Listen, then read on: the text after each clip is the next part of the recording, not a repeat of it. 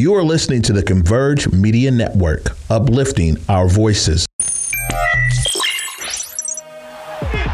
continues. My, oh my. Rapinoe sends it in low. Goal, U.S. It's Sue Bird's building. You bet. She's unconscious right now. Kaepernick, end zone, Crabtree. Broken up, picked off. This game is over. Hello there, everybody, and welcome back to Circling Seattle Sports on Converge Media. Of course, as you can see on the lower part of your screen, I am your host, as always, Charles Hamaker. Welcome to the month of June. The month of May flew by. I had to update my calendar upstairs, which was I slacked on it a little bit, so I had to go and update that. Only 5 days behind it as we are on here Monday, June 5th, of course, for your weekly updates on your Seattle sports teams. But considering that it is the month of June, it is Pride Month, so happy Pride Month to you. For this, I'll switch out the hats. I wanted to come on here and begin the show by saying something, because I know that a lot of the time silence can be almost as bad as the negativity with some things. I know that especially with Pride, there's been tons of things going on, whether it be the Dodgers uninviting and then inviting this group, and then having a Christian night, so many hurtful and dangerous, in some cases deadly laws against our trans friends in other parts of the country. And just in general, sometimes folks not feeling welcome because of who they are at these games. Now, this might be a surprise to some, and that's fine. I'm very comfortable with who I am and what I am and all that sort of thing. We had AAA and HPI month last month, and then Pride Month this month. So, I'm feeling great about that. It's like my last 2 months. Anyway, this isn't about me. I am a bisexual man. So I don't just fall into I fall into this category, right, of Pride Month. And, we always will retweet support and reshare support, of Pride Month, of different groups and folks throughout the respective months. But, sometimes it's a form of staying quiet effectively and rather than, saying something. And as part of the face of Circling Seattle Sports and what we do here, I figured that I should come on here and talk about it. Again, as a bisexual man, I deal with some of these things. I was at the Seawolves game yesterday, and some fan in the bathroom was very upset that it was Pride Night, which was a little bizarre. And he was saying that this is the wrong place to be for that. And I had to correct him for that. It can be very tough we're in 2023, but at the same time, you'd think that we'd be going forward with things like this. But we still aren't. And there are still folks who think one way. You've heard me say it on here. You've heard me say it, whether if it's saying it on here or telling it to members of our team at Circling Seattle Sports, or telling it to, friends and supporters of what we do here at CSS. Sports are always the great unifier. And that goes across the 9 pro teams that we cover, across the, I believe it's 8 semi-pro and minor league teams that we cover, and eventually the University of Washington teams that we will be covering.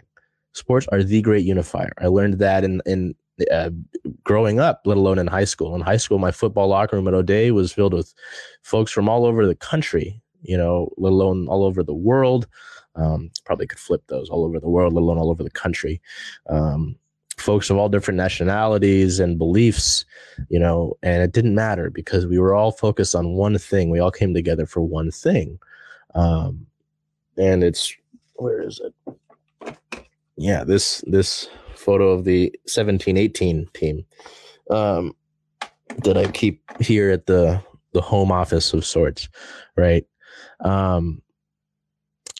So, every single sport should be somewhere where people feel welcome.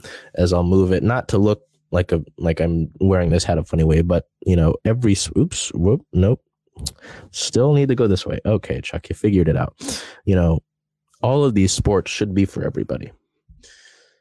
These are all essentially games that folks are playing, right? They're games, and then they're now professional or semi-pro, where people come to enjoy themselves. They come straight from work. They come with friends to these games, and they're looking to have a good time. They're looking to see their favorite team win or play well, so when they have Pride nights, it's very important, whether it be, as we look at the Kraken, the different nights, the different Hive nights, the different hockey is for everyone nights that they celebrated, right? Those are important. I had folks, I heard from our photographer, Liv, someone in the crowd, not the same wording, but essentially, why are we doing this, right? And that goes to Pride as well. And it doesn't go just for Pride Month, and this goes to every month that is marked a month for a certain group, right? My point is to say that myself, as you can see my name down there, and I'm looking at you right now, myself and all of our team in Circling Seattle Sports is with you, whether it be, just through the entire scope of the LGBTQ plus community, we are with you. And you are more than welcome in our comment section, talking to us at games, reaching out. I try to make myself reachable. My face is on a lot of what we do here. There's obviously Belinda, we've got Liv and Matt, and Brian and Liz. Liz has been wearing her rainbow lanyard to games for the credentials. Been happily wearing the Pride merch. The Seawolves had great Pride merch yesterday. I just need people to know that they're always welcome with us, whether that be at the games or in supporting their teams, because I see folks get attacked for just supporting these teams. And it's like, we're literally on the same team here. And so while it may have been obvious to some, maybe it's not so obvious to others, I'm going to say it outright. We are obviously very supportive of everybody here. Sports are the great unifier. I've never, ever seen anything else that brings so many folks together, whether that be in the World Cup, at these games. You go to a Mariners game, you see so many different kinds of people.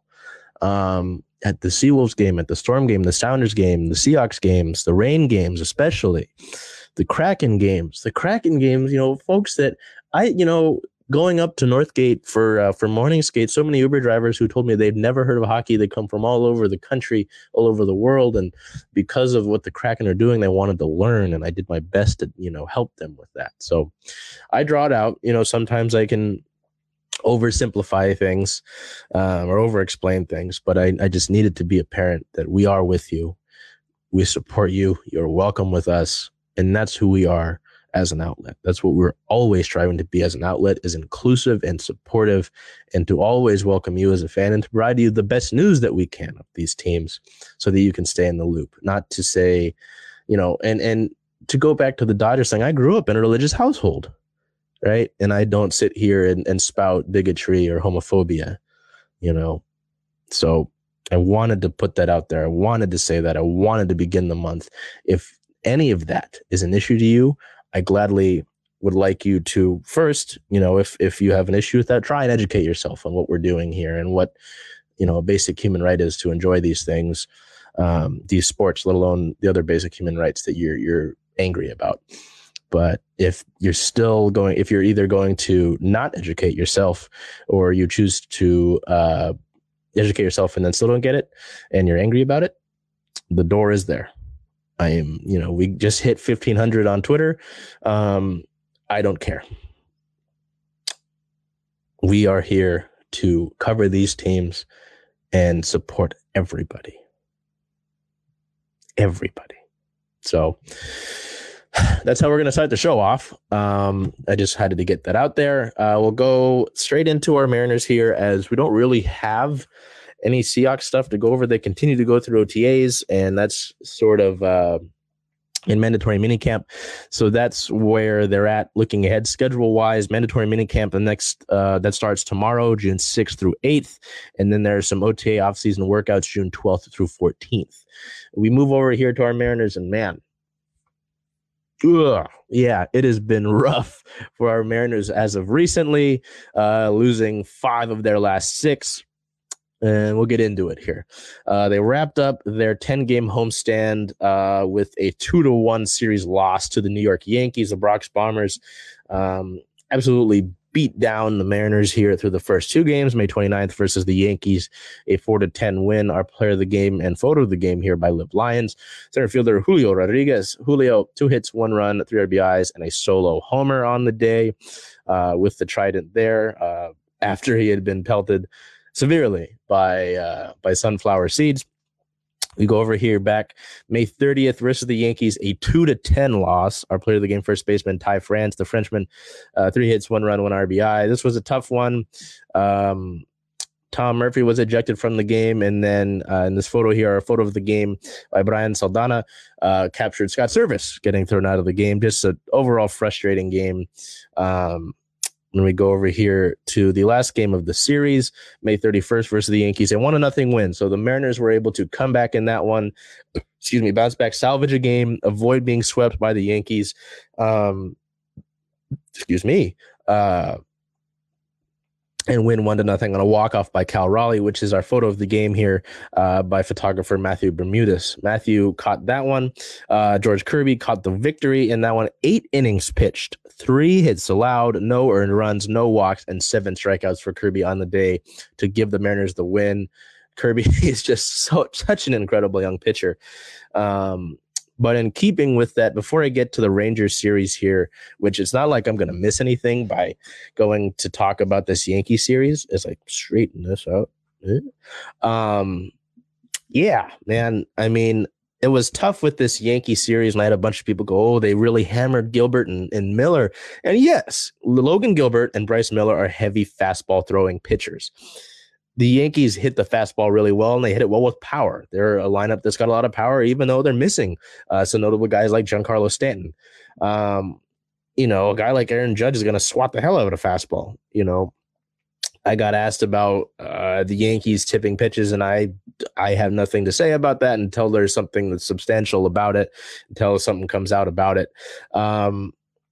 But that's exactly it. Bryce Miller is a heavy fastball thrower right now, and it's worked for him throughout, all but the last 2 outings that he's, now 3 with this Rangers one.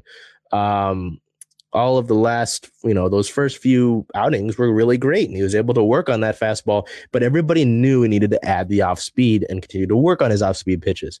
The Yankees knew that. They exploited that. They chased him out of the game. Logan Gilbert wasn't so reliant on his fastball in this game, but they were still, they were still able to get after Logan in that outing and chase him out of the game.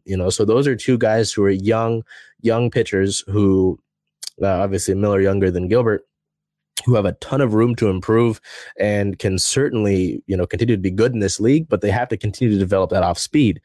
Right? George Kirby came into this game, a guy who, we know loads the strike zone. And he had an amazing game. 8 innings pitched, 3 hits allowed. George Kirby continues to look like a top of the rotation kind of guy for the Mariners. And with a couple injuries that are stacking up right now, he probably will have to be that sort of guy. So that's what I'll say on that. We'll go over here to the Rangers series, and it's not like there's much to say about the Rangers series. I mean, this was an ugly series. It's hard to say much positive. June 2nd to begin that road trip. It's an 8-game road trip. The Mariners would lose that one 0-2. Luis Castillo pitched an otherwise quality game, but he just couldn't get any run support. Again, how often have you heard me say a starting pitcher has a great outing and then he couldn't get any run support? I don't have any fun in saying it. I'm just telling you what happened. Let me check in here. Well, John Gray across the way from him pitched a great game as well, but the Mariners offense needs to be able to muster more than 3 hits in general. Castillo, 7 innings pitched, 5 hits, 1 run allowed. It's earned 1 walk and 6 strikeouts. I mean, 1 run against will do it. Will absolutely do it, let alone only the 5 hits. And the Mariners couldn't put anything together. Then the wheels really fell off. June 3rd at the Rangers, a 6-16 loss. Our play of the game, first baseman Ty France, 3 hits, 1 run, 1 RBI. And then to close out the series and get swept, The Mariners would lose that one June 4th at the Rangers 3-12. Our player of the game, right fielder Teoscar Hernandez. Teo, 2 hits, 1 run, and 1 walk on the day. Not a bad day. But yeah, it's we need to have a talk about the Seattle Mariners. The Mariners aren't in a really good situation right now, and normally this is where we go to the player of the game section. We don't have a player of the game because this past 6 games have been horrible, an exception to George Kirby's game and Luis Castillo's game. It's been bad. We've had this issue. We've had this talk before. We had it in the offseason. We had it last offseason. The Mariners did not do enough in the offseason to improve their offense. There are guys slumping right now, sure, and I'm sure they'll break out of it. Julio Rodriguez is turning a corner. Ty France is playing well. J.B. Crawford's played well. Jared Kelenic still at the 270 mark.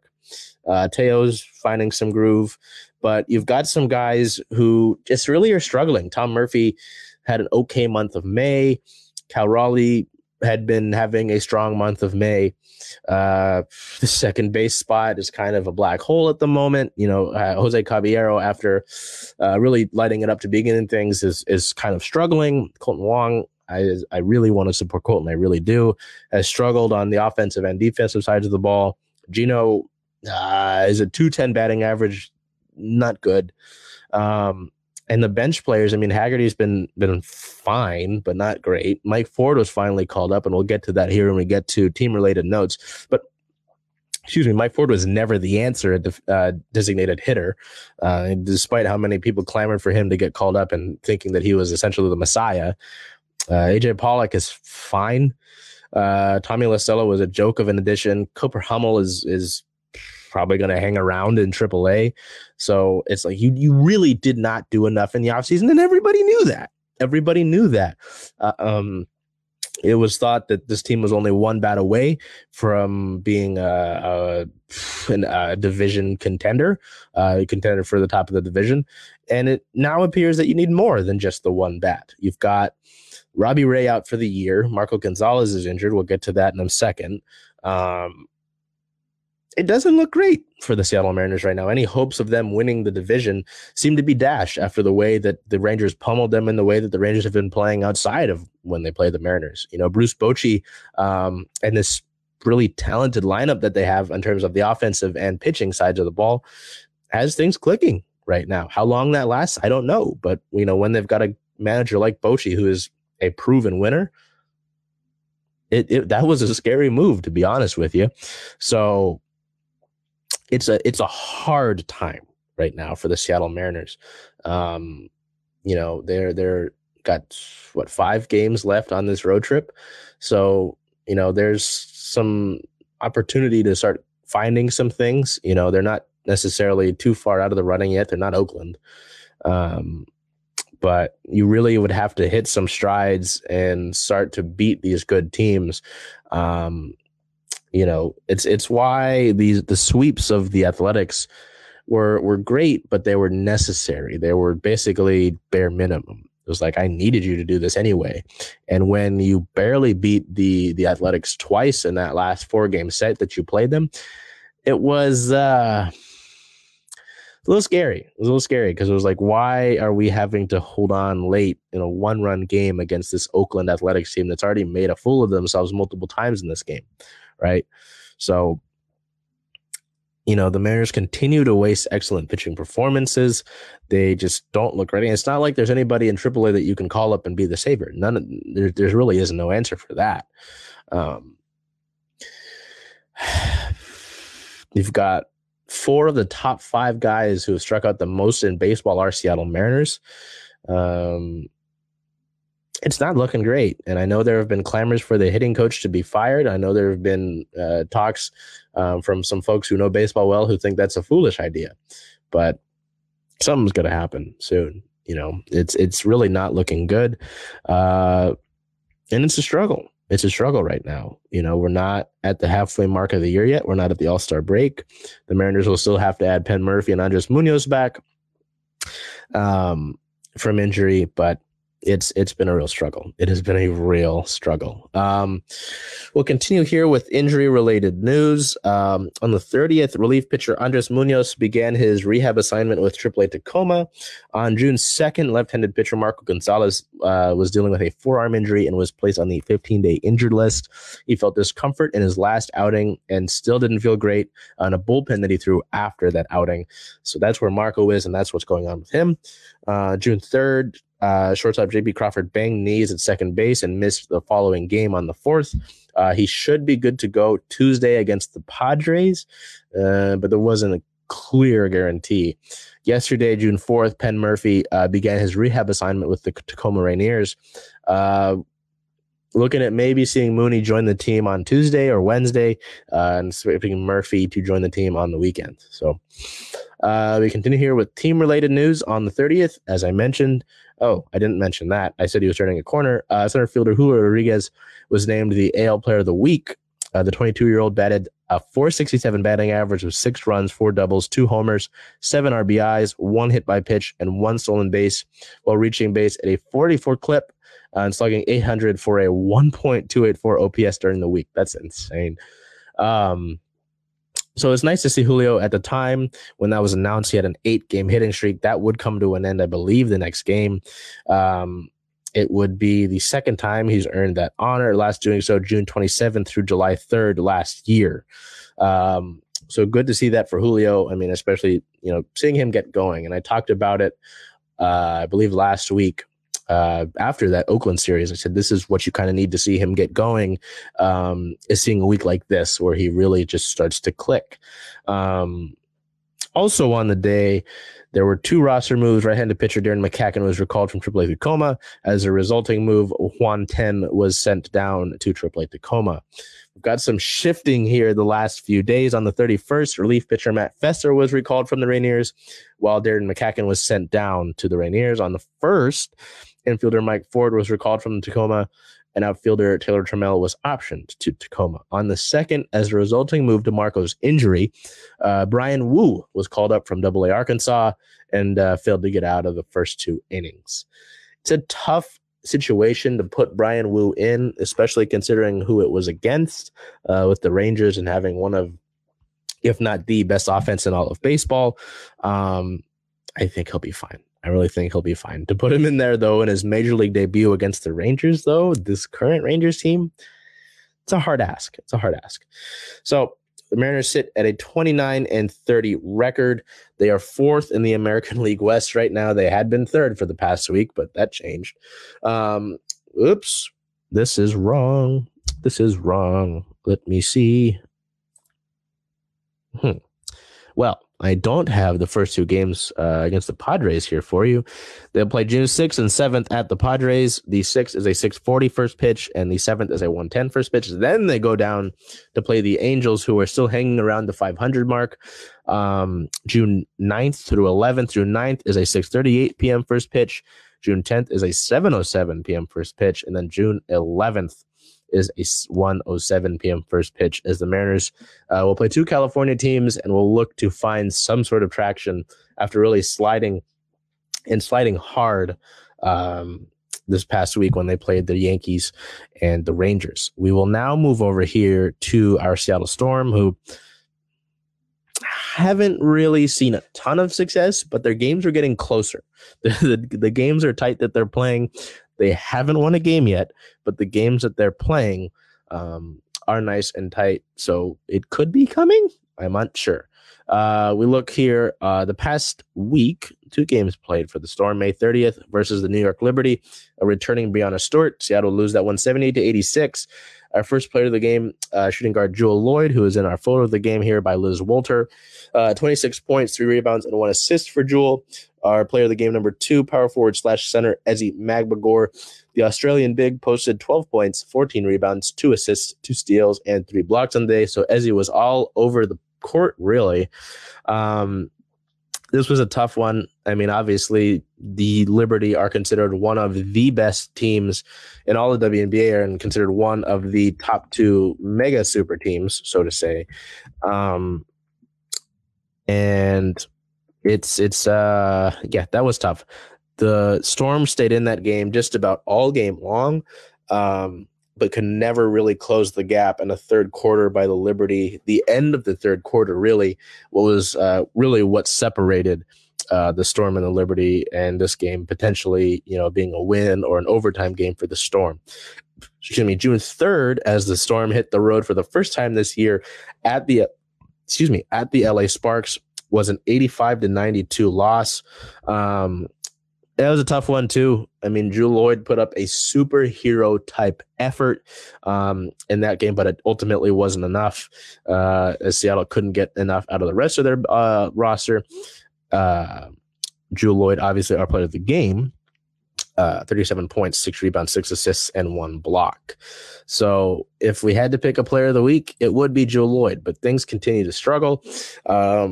For the rest of the roster here, they're 0-4, yes, but outside of the first game of the year against the Aces, which was the biggest differential in points that the Storm have ever suffered, the biggest loss the team has ever suffered in franchise history, Seattle's been in these games. They've been in these tight games.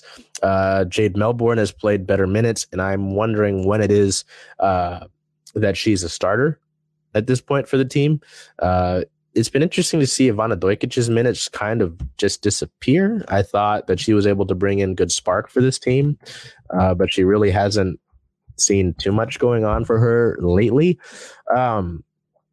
As I tried to bring things up here, just to kind of get a look at things. But yeah, it continues to be the Drew Lloyd show, and we're not seeing enough support for Lloyd here, whether it be off the bench or for most of the starters, really. I know that Kia Nurse had a quality game against the Wings, but otherwise has kind of been quiet, unfortunately, because I know that was kind of a move that I was excited about, seeing Kia come off of injury and hoping that, it was kind of like I'm going to go improve things kind of thing, kind of situation. I apologize. But that just really hasn't been the case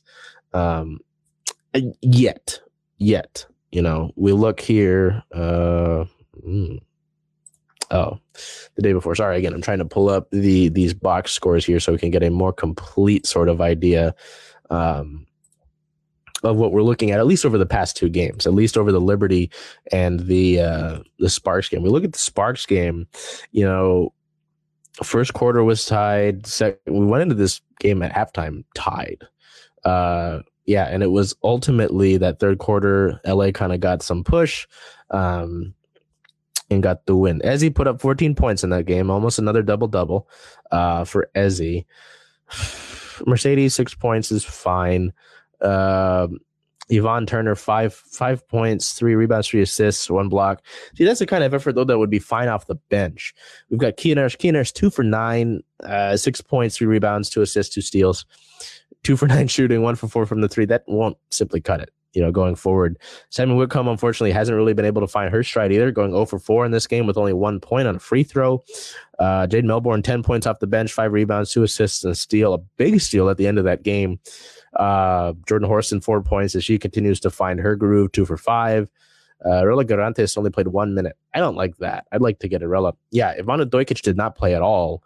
Kyla Charles, 2 points, 8 minutes, 1 shot. So it's like you're not getting enough from your shooters here in terms of Nurse and Whitcomb. As your rookie, Horston continues to kind of battle into things here. We look at that Liberty game, and it's going to be mostly the same sort of stuff. Mercedes and Ezzy, both in double digits. I obviously mentioned the double-double for Ezzy. Yvonne Turner, 6 points, 1 rebound, 1 assist. Again, these are things that can come off the bench. Only 12 minutes, which is less. Mercedes Russell, who played the second least amount of minutes, played double the amount of minutes that Yvonne Turner played. In this game, again, Kia Nurse, same thing. 2 for 9, 1 for 4 from 3, and 5 points. Sammy had a better game in here, 4 for 8 from the field, 3 for 5 from beyond the arc, 11 points total. Better game there for her. Jordan struggled in this one, 2 for 11, 4 points. And then Kyla Charles didn't play any minutes at all. She played 26 seconds or so. Rela Garantes only played 3 minutes. I don't like that. I really don't like that. Dojkic didn't play at all. So yeah, I don't know. It's been interesting seeing the way that this roster shapes out. and it will continue to shape out considering we're only 4 games into it. You're just not getting enough from your shooters. You're not giving enough support to Joe Lloyd. They really don't have a consistent second scorer. It's becoming Ezi Magbagor at this point. But yeah, that's one of my big storylines is wondering when we see Jade Melbourne really step in as the starter, because it seems like it's inevitable. You know, I know she's young. I know it's her first year in the W, but that's what I've said that this team is going to be about, is about going in there and letting the young players develop for the Storm. So I don't know. We'll see. Looking ahead, as I mentioned, the Storm are 0-4. They're 6th in the Western Conference now. They would have been worse. They would have been 5th. But the Minnesota Lynx won their first game of the year. So Seattle remains the only team who has not won a game yet in the WNBA. Looking ahead, June 6th versus the Sparks at home is their next game. They'll play the next 3 games at least over the course of the next week at home. That game against the Sparks is a 7 p.m. tip-off that is on CBS-SN, CBS Sports Network, so that you can find out where that is. And then these next 2 games after that are both against the Washington Mystics, both of them at home. June 9th versus the Mystics is a 7 p.m. tip. And then June 11th against the Mystics is a 12 p.m. tip. That game is on ABC, interestingly enough. I don't know how long that will last. Yeah, well, I don't know if they can flex things. I don't think they do the flexing here. But yeah, those next 2 games at home for the Storm, which is nice, you know, to continue to have games at home with this young team, continue to develop, get comfortable, grow the team chemistry. As Drew Lloyd mentioned, after that game against the Liberty. Yes. We look over here to our Sounders, who continue to kind of trudge along. They really, after that really hot start to begin the year, they really haven't had any consistent traction. And that continues this past week. We look here to their match on May 31st versus San Jose, an 0-2 loss. Our player of the game, none, because he got shut out. Yeah, the Sounders just really haven't been able to find that consistent offensive traction. They continue to generate chances, but they're not converting them. So it's like the generation is great, but if you're not converting, it doesn't really matter. Oh, it was a 1-0 loss. I apologize. It was a 1-0 loss. You know, giving up 1 goal. Photo of the game here by Brian Saldana here with Hébert, who is near the top of the league in missed chances. Talking here, it just kind of Hébert's face kind of generates. I'm used to saying that word. Demonstrates the struggles here from Sounders fans and the team as a whole as they continue to miss out on points, drop points, split points, however you want to put it, as the season rolls on. You know, and that was the same case here as the Sounders played the first game of the Seattle versus Portland doubleheader. It was a scoreless draw. Our player of the game would be goalkeeper Stefan Fry. Steph with his 100th career clean sheet. So congratulations to Steph on that. Great to see that. He is now 3rd on the all-time list in MLS. Our first photo of the game here by Liz Walter. Leo True, his expression here, again, it kind of demonstrates how the fans and the team feels as they continue to miss out on chances. On our other photo of the game here by Liv Lyons, you can see the Portland head coach Giovanni Savarisi kind of gesturing in the direction of Brian Schmetzer on the left. Schmetz has his hands in his pockets as that game got chippy throughout it, because obviously it is Seattle versus Portland. So, I mean, again, as I've mentioned, the Sounders continue to generate chances. They're just not converting them. Obviously, it's tough being without Jordan Morris. Obed Vargas is out on international duty. Christian Roldan and Raul Ruiz-Diaz came in the 57th minute, so they will continue to help and be around for this club, which will be big. You know, having those 2 guys in their respective roles is huge for this club. You'd like to have Jordan Morris back, obviously. With the way that things are playing out, he gave himself a 2-week timeline, which should be fine. We may see him by the LAFC match, certainly not for the Charlotte match. It's tough. I mean, I don't know what to tell you. The defense hasn't exactly been playing horrible. You know, Steph's been pretty solid in net. I haven't been giving up a crazy amount of chances on the defensive end of things. It's the offensive end of things. You know, giving up 1 goal would be fine, usually. The Sounders just, again, they're not converting their chances.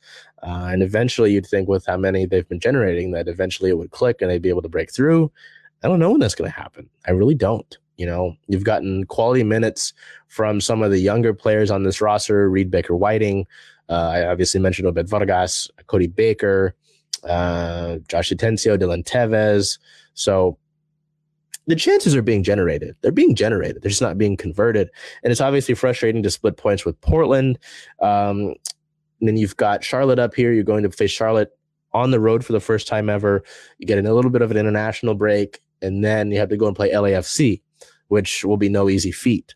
So it's not going to be easy. The Sounders had great opportunity to create distance between themselves and the second spot in the West, throughout the month of May, and they didn't do that. Now they're in second because St. Louis took over. I just checked that this morning. So it's going to be a battle if they want the top of the West. Obviously, the top of the West isn't the end-all, be-all for the playoffs, but you would have liked to see that. I mean, with the way that they shot up to the top, and they easily could have kept that spot, and they didn't do so. So, we look ahead here to next week for our Sounders, who sit at an 8-win, 6-loss, 3-draw record at 27 points on the year. They're 5th in all of MLS and 2nd in the Western Conference. Their next match is June 10th at Charlotte FC, which is a 4:30 p.m. Pacific time start. We move over here to just a little bit of news for our Kraken as they continue throughout the course of their offseason. On Wednesday, May 31st, General Manager Ron Francis signed a 3-year extension throughout the course of the 2026 season. Pardon me. He has signed through the course of the 2026-2027 season. It's a 3-year deal, as mentioned. In talking with several folks, whether it was Kraken co-owner Samantha Holloway, Chief Executive Officer Todd Leiweke, or Francis himself, this was just something that was eventually coming, really. It was an obvious move. Leiweke said, I think it's an obvious window. He was going into last year and he wanted to stay. We wanted him to stay. It was the easiest discussion ever. He's not done here. And Leiweke really drove that point home. And it just makes a ton of sense. I mean, especially considering the way that this roster has been built and the young prospect pool that's going on here. I know I've talked about it the last few weeks, whether it be on here or in general. I know folks around the national media are like, oh, Seattle's draft pool is one of the worst just because how young they are. I'm like, well, I mean, if you're discrediting who we have currently, there's a ton of talent in the Kraken prospect pool. So I think that's silly. But no, it was really fun to talk to hear about this extension from Todd Leiweke, from Francis, from Holloway. One of my favorite quotes, which I thought stood out, was Leiweke said that Ron was fundamental in building our facilities, locker rooms, and Coachella Valley. In fact, he got his family involved. I remember a long weekend where he got drawings back and they weren't what he wanted, so he canceled family plans and gathered around the living room table and rebuilt those. So that it wasn't something that I really thought Francis was involved in with those facilities. So that was interesting, hearing about how Coachella Valley was treated like it was a big-time, big league team. And you see now they're playing tonight, Game 6 of the Western Conference Finals of the Calder Cup playoffs. So it's been very interesting to hear about that. And it really seems like Francis was such a huge, huge factor in a lot of what the Kraken organization does. So this was a move that made total sense. Just made total sense. So we head over here to our OL Reign, who kind of an up and down week for the Reign here. Obviously, I mentioned the Seattle versus Portland doubleheader, and we'll get to that. But it started on May 31st against the San Diego Wave on the road in a Challenge Cup match. The Reign would win that one 3-0. Our player of the game, defender Ryan Brown. Brown scored the opening goal of the match, and it was her first pro goal. Her first pro goal to open up the match there. Olivia Athens and Jordan Heidema would both score as Claudia Dickey got the start and goal and got the clean sheet. So a nice effort there. The Reign remain at the top of the Western Division of the NWSL for the Challenge Cup. But we go over here to this match against Portland in the doubleheader. Things aren't so positive necessarily. A 2-0 loss here in this match with shutouts. Don't usually, again, give players of the match. Sofia Huerta created 4 chances on the match. You could go with Sofia.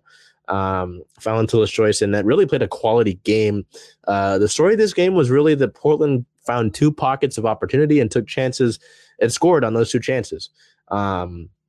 Sophia Smith, who's one of the best players in the world, I would argue, and one of the best players in the WSL, found a pocket early in the first half and was able to score on that. And then later in the match to really put the dagger in, Christine Sinclair, who's made some lovely, lovely comments about Seattle.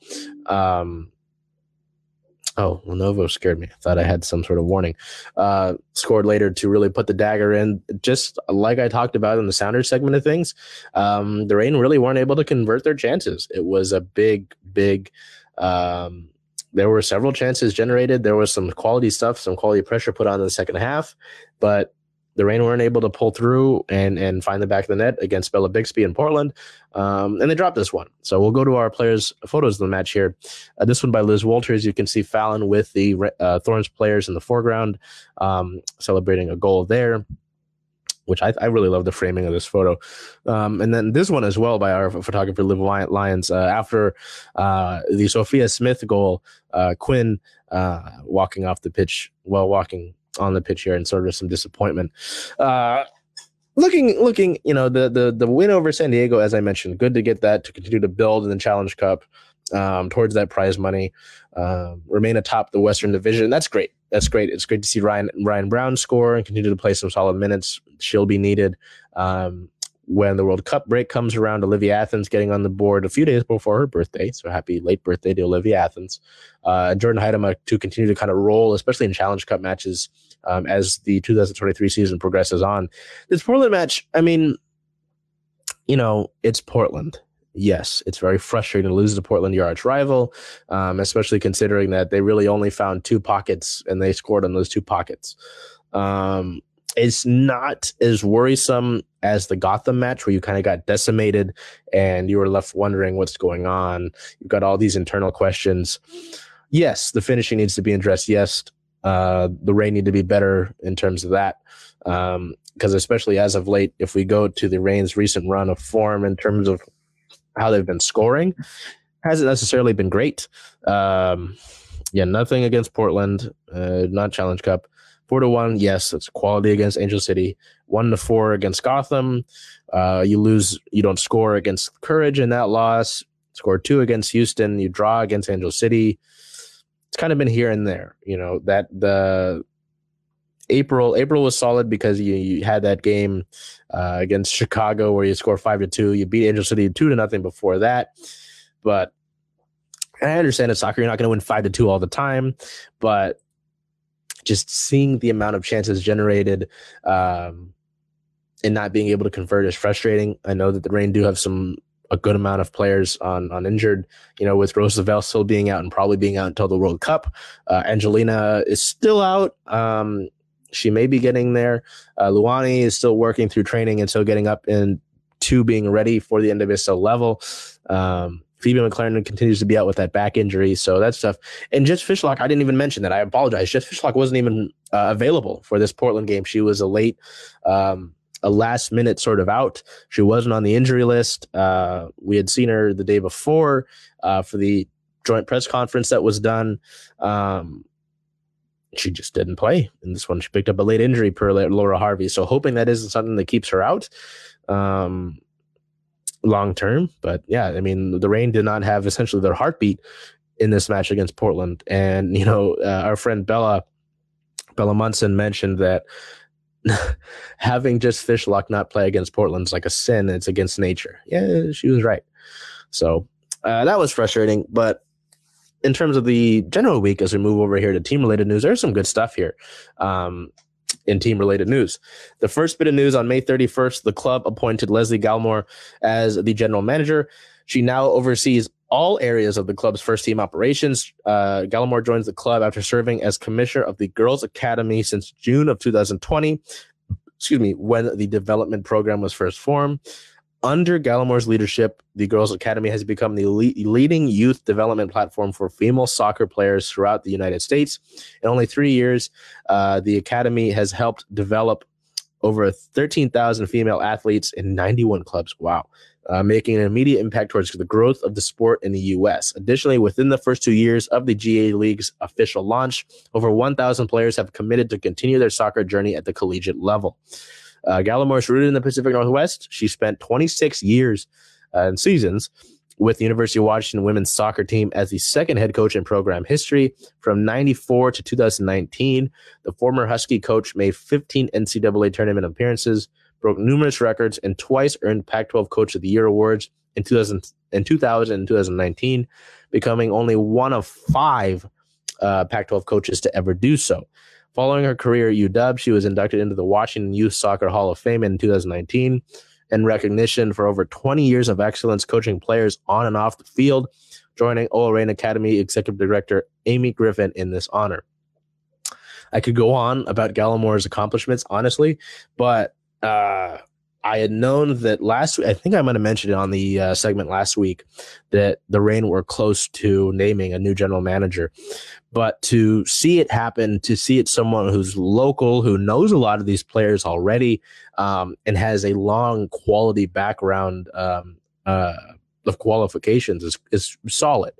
You know, I know that there was a lot really going around the club with not having a general manager and being up for sale and all this sort of stuff. But so to see someone like Gallimore be appointed, we've got her opening press conference tomorrow, June 6th.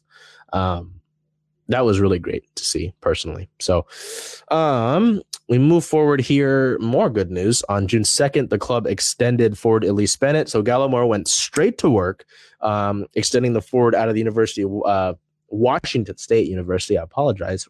Right state, wrong school. Bennett was the 7th overall pick in the 2022 draft by Kansas City, obviously being traded here to the Reign. She's extended through the 2024 NWSL season with an additional year option per league and club policy. Financial terms of the deal were not disclosed, as they never are. Bennett has played in every regular season game except for one since entering the league in 2022, earning 30 appearances, 8 starts, and recording 4 goals and 3 assists in that time period. After acquiring Bennett through a trade ahead of the 2023 draft, the second-year forward has contributed in all 12 matches for the Reign across all competitions, making her one of 3 players on the team to do so. That's pretty impressive. I really have liked seeing Bennett here. I know she's a Cougar, Wazoo stuff, UW stuff, regardless.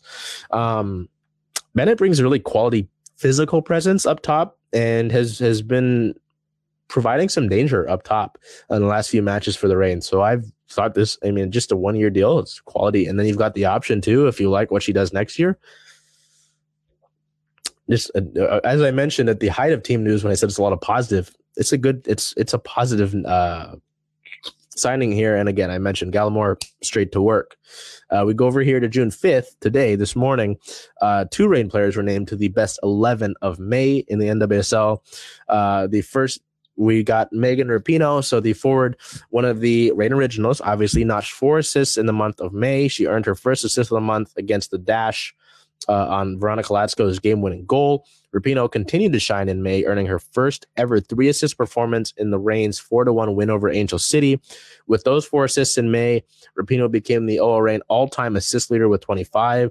It's her 8th time being named the NWSL Best 11 of the Month, and she's now tied for 4th most Team of the Month honors in the NWSL. The other one, I mentioned her name already, for Veronica Latsko. Latsko had a 3-goal month for the Reign, beginning her scoring on May 6th in the Reign's win against the Dash, as I mentioned. The tenacious forward scored the opening goal of the match in the 53rd minute, marking her first of the 2023 season. Later on in that match in the 68th, she assisted her teammate in the second goal with a cross to forward Jordan Heidema. Latsko also recorded her first ever brace in the month of May against Angel City. As you can see in the photo there, her goals were 2 minutes and 16 seconds apart, making her the second fastest player to record a brace for the Reign since Naomi Kawasumi in 2014 at 2 minutes and 13 seconds. Latsko finished the match against Angel City with a career-high 6 shots. It's her first time ever being named to the NWSL Best 11 of the Month. So congratulations there to Ronnie. So we look ahead here for our Reign, who will try to sort of bounce back from this loss to Portland when it's a rematch of the NWSL semifinal against Kansas City. The Reign sit at a 4-loss, 1-draw record. They are 5th in the league table at 16 points. They're first in the Challenge Cup standings first in the West Division of the Challenge Cup with 7 points. Their next match, June 10th versus the Kansas City Current. That is a 7 o'clock game that is here at Lumen in Seattle. Let me get what that's on in case you would like to watch that. I encourage you highly to go to that match. It is the Pride match, and we'll be there for that, of course. That will be on Paramount Plus, and if you have TSN Plus, it will be on TSN Plus. I'm not Canadian. We move over here. You got the smile on my face. We move over here and mention Pride Month, Pride match, to our Seawolves, who last night against the Utah Warriors hosted their Pride night. Had a bunch of festivities. They had the Quake rugby team out there for halftime and selling at the merch table. They had trophy cupcakes with Pride-inspired Seawolf cupcakes. Miss Olympia? No, I believe it was Miss Olympics. Washington was there. It was a fun night. It was a really fun night. It was a fun night because the Seawolves won as well. June 4th versus the Utah Warriors, a 27-20 win. Our player of the match, was probably could be player of the month. Wing Ina Futi. Ina, 1 try scored, 5 points scored, 37 kicking meters, 9 ball carries, and 118 running meters. This was a really physical match against Utah. Probably was going to be anyway. Utah fighting to beat the Seawolves and to climb higher in the Western Conference. The Seawolves get off to a nice start. Ina scored that try in the 5th minute to really get things going. Utah responded 12 minutes later with a try of their own, but they missed the conversion kick, so they were trailing 7-5. On a penalty, Samu Manoa, the hitman, would score off of a passes from, I believe it was first Jake Turnbull, and then it was Rhino Herbst. Rhino got the pass to Samu. Samu barreled in, scored that try, and would put it at 14-5. Utah would be able to score towards the end of the half with some great passing downfield, sending us into the half with the Seawolves down by, I believe it's just a point. Yes, it was 15-14. My apologies. The second half was kind of slow. The next 2 scores were both by Jordan Chait on kicks to put it at 20-15. It was then just kind of a slugfest as the Seawolves really just kind of grounded out. That Seawall defense was huge. The Warriors were knocking on a few times down on the try line, down trying to score. The Seawall defense came up really big to get the ball out and sort of reset possession. My apologies. Before Big Ben Landry was able to score a try in the 72nd minute to put it at 27-15. You think, okay, maybe it's over. But immediately after, Utah was able to come down the field and score a try to put it at 27-20. Seattle was able to grind out the rest of the match there with the ball right down near the try line and was able to finish it out 27-20. And they clinch a playoff berth. They are playoff bound. They've got 2 games left in the regular season, but they are playoff bound. A little negative. There were some noticeable injuries in this match. AJ Alatimu had a visible limp as he left the match at half and had ice on his knee. MJ Mazamu Majola had a arm sling at half. Rhino Herbst had a arm sling post match. But it does appear we might get Rico Hadding back next week when the team hosts New England, who's at the top of the Eastern Conference. But the big thing for the Seawolves team has been their depth. Hadding talked about it with me post-game, mentioned how, didn't really have this sort of depth last year and how so many guys came into this match and really made a big difference to come in and help with those guys injured. And that was apparent as the Seawolves won that one and clinch their spot. They are going to be one of the top 2 teams in the Western Conference in the playoffs.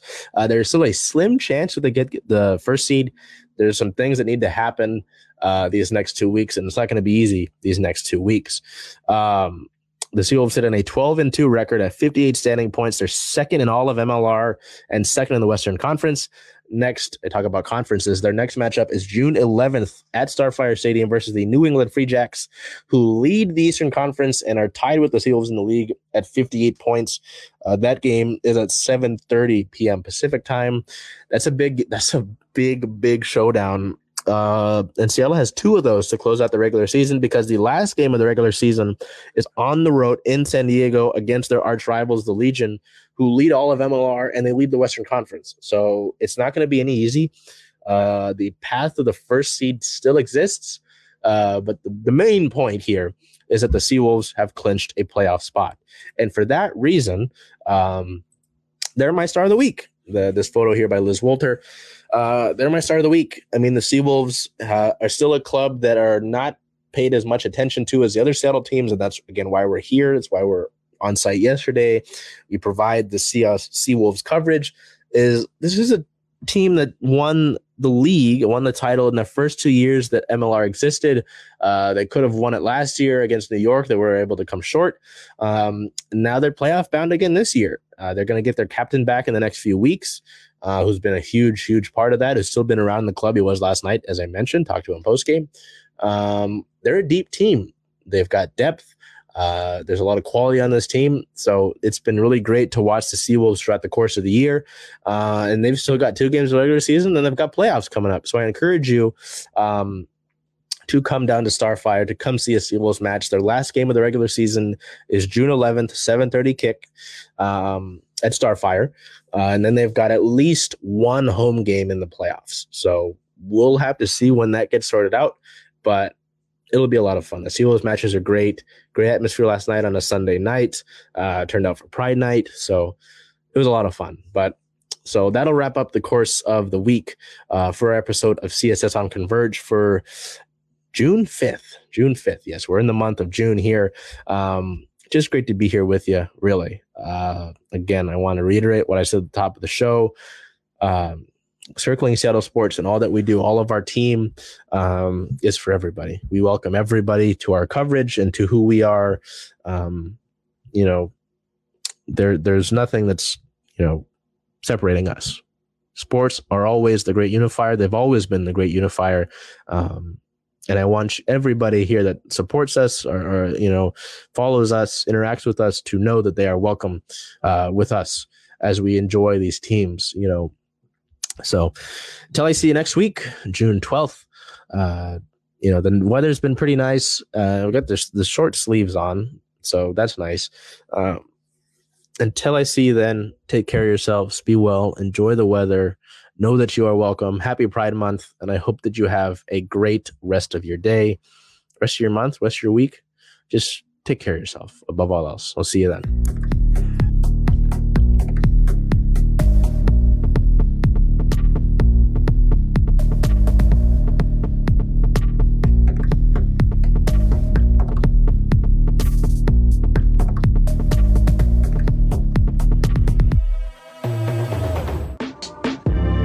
Converge Media produces culturally relevant content for Black and urban audiences. Our coverage is raw, transparent, and objective, praised by community leaders, government officials, and residents.